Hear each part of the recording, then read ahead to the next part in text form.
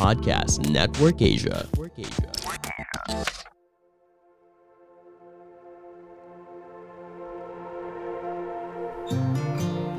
Napaka-bilis mong masaktan kahit sa napakaliit na bagay. Napakabilis mong magmahal kahit sa napakaliit na bagay. Mapagpalayang araw sa inyong lahat. Ako si Edgar Calabia Samar, guro ng panitikan, wika at kulturang Filipino at may akda ng ilang premyadong nobela at aklat ng tula. Samahan ninyo ako sa Season 2 nitong Mga Teorya ng Pagkahulog, isang podcast tungkol sa panitikan at pagsusulat at bayan na powered ng Podcast Network Asia at Podmetrics. Buong Season 2, babasahin natin ang nobela kong 8 Diwata ng Pagkahulog at pagkakabasa ko ng 1 o 2 kabanata sa bawat episode, magbabahagi rin ako ng mga tala sa pagsusulat ng nobela na makatulong sana sa mga naghahanap ng inspirasyon at direksyon para makapagsulat din. Kumusta na ba kayo? Kumusta ka na? Ako, heto. Sa tuwing sinusubukan kong bitiwan ka, ako ang patuloy na nahuhulog. Mapagpalayang araw sa inyong lahat. Last episode na tayo ng Season 2 at ng pagbabasa ng 8 Diwata ng Pagkahulog. Maraming salamat sa pagsubaybay sa Season 2 at abangan ninyo ang panibagong season natin sa mga susunod na linggo. Para sa episode natin ngayon, babasahin ko ang huling bahagi ng Kabanata 47 na huling kabanata rin ng 8 Diwata ng Pagkahulog na isang unnumbered chapter ng nobela, ang Araw ng Mga Puso. Ang pamagat nitong episode 47 ay isang linya mula sa maririnig ninyong kabanata. Salamat sa nahina niyang puso. Pero bago natin simulan ang kabanata, pakinggan muna natin ang isang paanyaya mula sa mga kaibigan natin sa Podcast Network Asia. Hey, what's up? My name is Alton and I'm pretty sure you're enjoying this podcast and I'm pretty sure you're gonna enjoy mine as well. The name of my podcast is called Life on the Grow.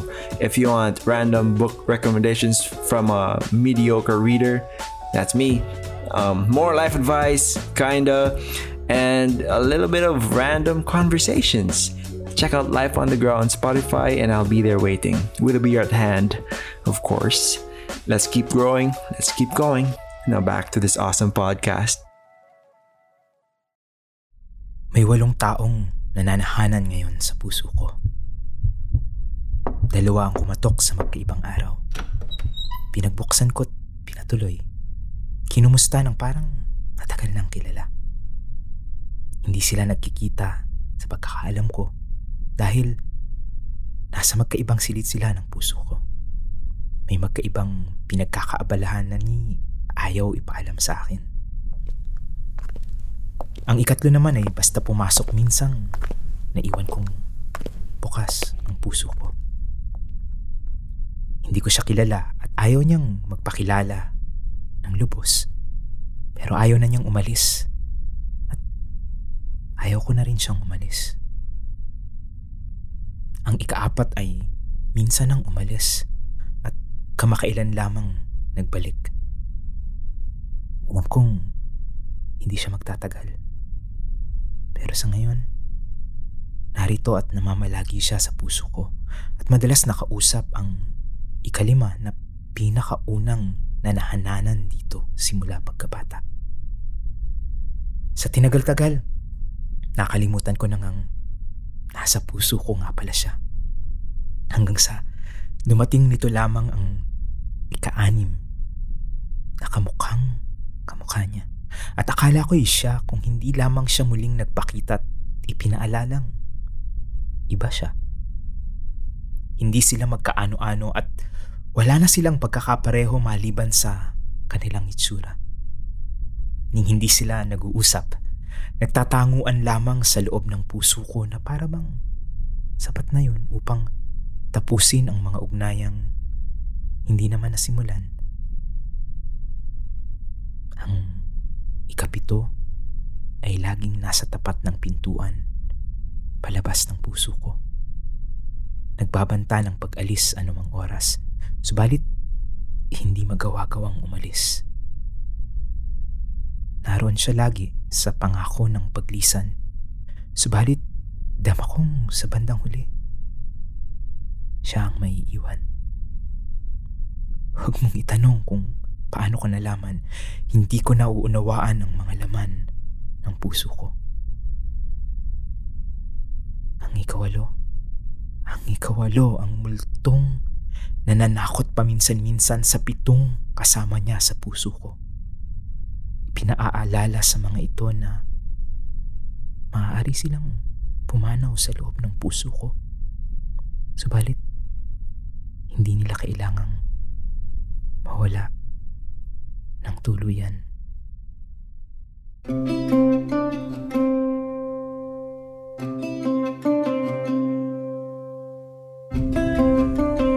Bago tayo magpatuloy, gusto kong ipaalam na kung gusto ninyong malaman kung paano kami nakikipag-collab sa iba't ibang produkto, brand o serbisyo rito sa mga teorya ng pagkahulog, ginagamit namin ang Podmetrics, the easiest way to monetize your podcast.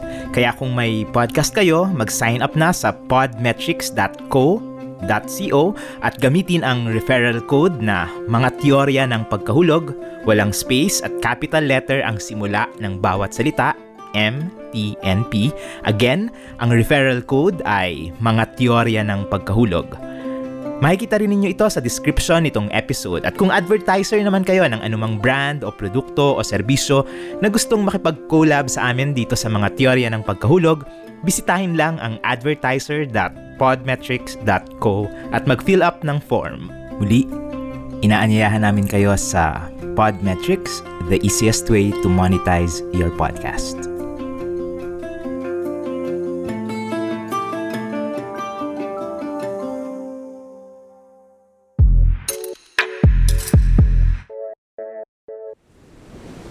Hindi tumitingin sa akin si Michael.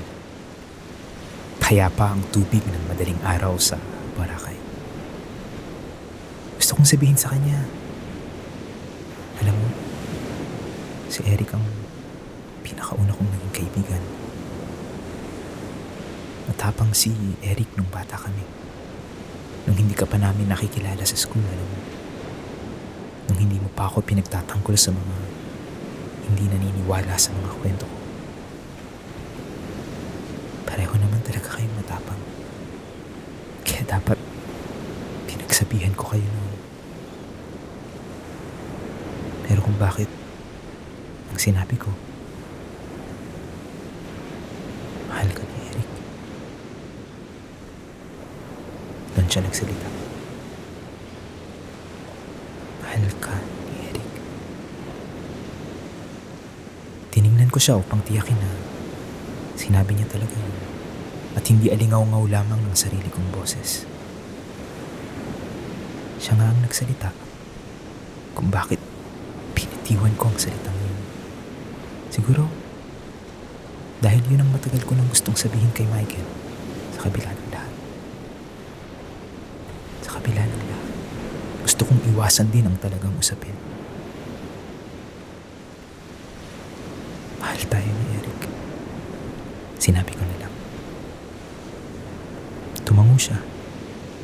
Pero hindi tango ng pagsang-ayon. Tango ng pagsuko.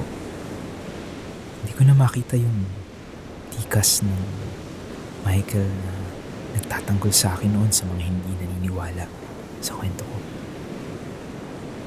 Mukhang kasama na siya sa hindi naniniwala sa kwento ko. Hinahanap ko si Mama rito, Kel. Pero nakalubog na siya sa tubig. Hindi niya siguro ako narinig. Maaaring hindi niya ako narinig. Lumalangoy ba siya? Hinintay ko siyang umahon. Matagal siyang hindi umahon. Nagsimula akong kabahan. Hanggang dibdib lang namin ang tubig, hindi nga kasi ako marunong lumangoy. Pero maaaring lumangoy siya palayo. Inaaninag ko kung may umahon sa malayo. Sa kaliwa, sa kanan, sa likod. Wala. Payapang-payapa ang tubig. Kung posible mang may maiwang bakas sa tubig. Mukhang hindi rin ako makakakita ng bakas, Michael.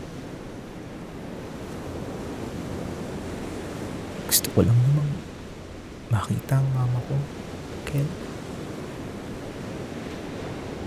Basang-basa ako ng tubig, kahit ang mukha ko, at pwede akong magpanggap na umiiyak. Sabi ko sa sarili ko, kahit hindi ako maiyak, pwede akong magpanggap na umiiyak kahit sa sarili ko.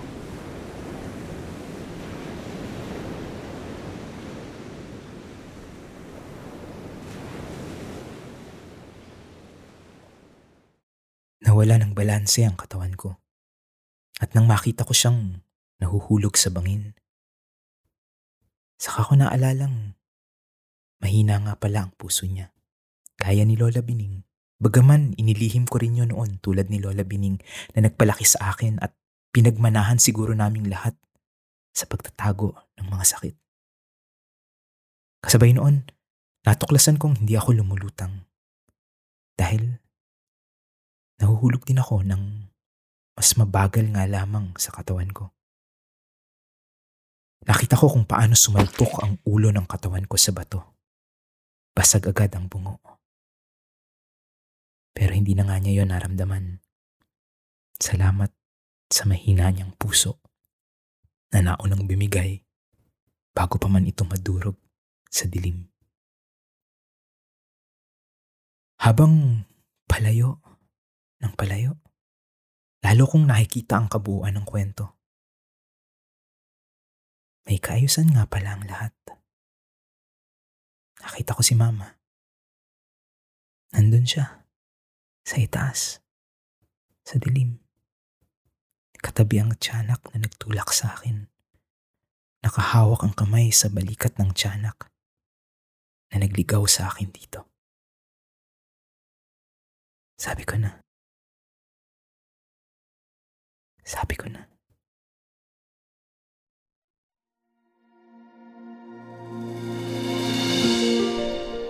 Ayan, nagustuhan niyo sana ang episode natin ngayon.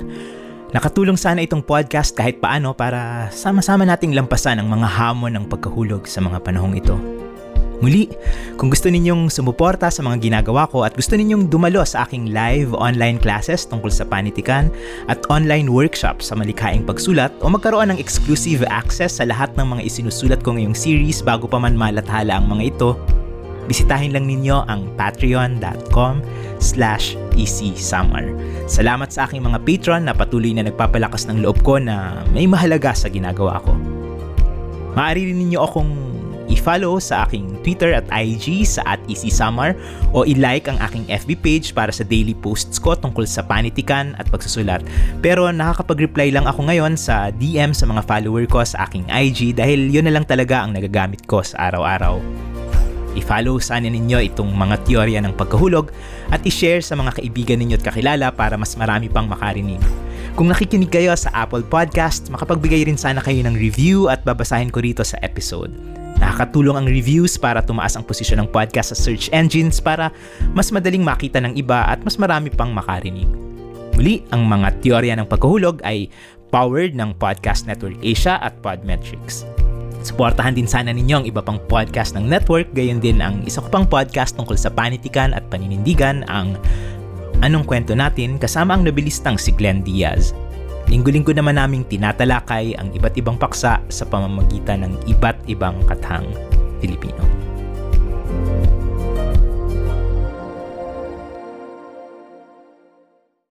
Bilang pamamaalam, ipagpapatuloy natin ang pagbabasa ko sa ikalawang ganap na aklat ng tula, ang Samantalang Sakop at Iniibig, Panibagong Tulang Buhay. Ipagpapatuloy ko ang pagbabasa ng ikalawang tula sa koleksyon na isang mahabang tulang pasalaysay na may 10 bahagi, ang Pikhoku. Babasahin ko ngayon ang ikapito nitong bahagi. Turuan mo akong tumula, sabi niya isang gabi. Nag-aral akong magtagalog para makatula. Ako'y tutula mahabang mahaba, sabi ko, pabulong, dahil madalas na akong nakikita ni Mama na kung ano-anong ginagawa. Ang bad mo naman, tula ba yan? Magpakita ka muna kina mama, sabi ko. Matagal siyang di nagsalita. Bago niya iniwan sa wakas ang ulo ko at saka tumalon palabas ng bintana namin sa kusina.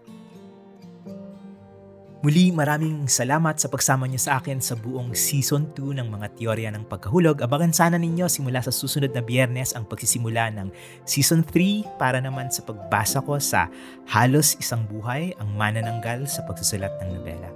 Gusto ko rin magpasalamat sa lahat ng aking patron sa aking Patreon site, lalo na sa mga patron sa loob ng mahigit isang taon na, sina Ann Barnuevo, Elaine Borejon, Pinay Spartan, Kevin Cortez, Carlos Francis Baile, Nadia De Leon, Ruel Cruz, Brian Baluyot, Riku, Manderly, Jen Carentan, at Stephanie Gonzalez, Mark Gauco, at Jurex. May dalawa rin akong exclusive podcast sa Patreon.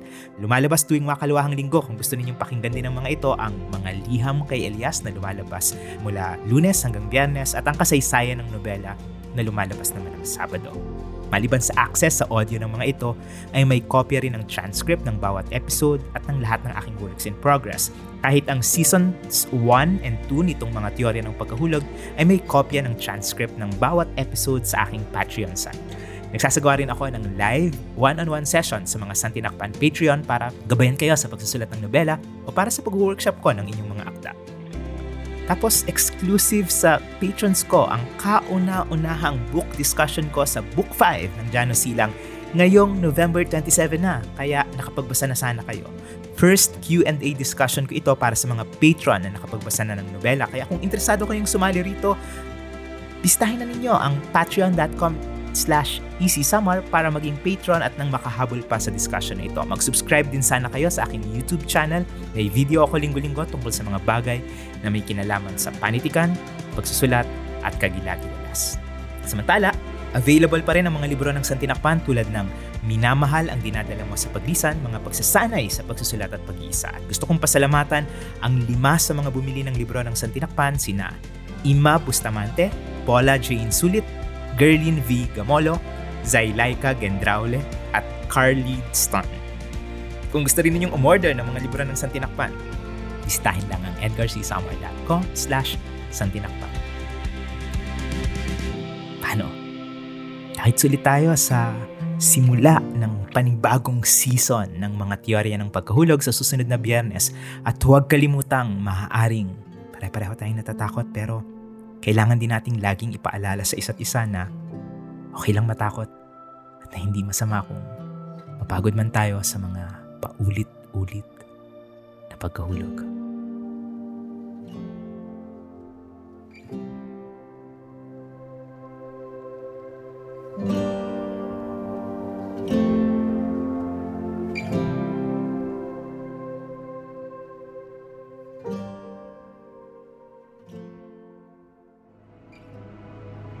This podcast episode is based on or is inspired by true events. Unless otherwise indicated, all the names, characters, businesses, places, events, and incidents in this podcast are either the product of the podcast creator's imagination or used in a fictitious manner. Any resemblance to actual persons, living or dead, or actual events is purely coincidental.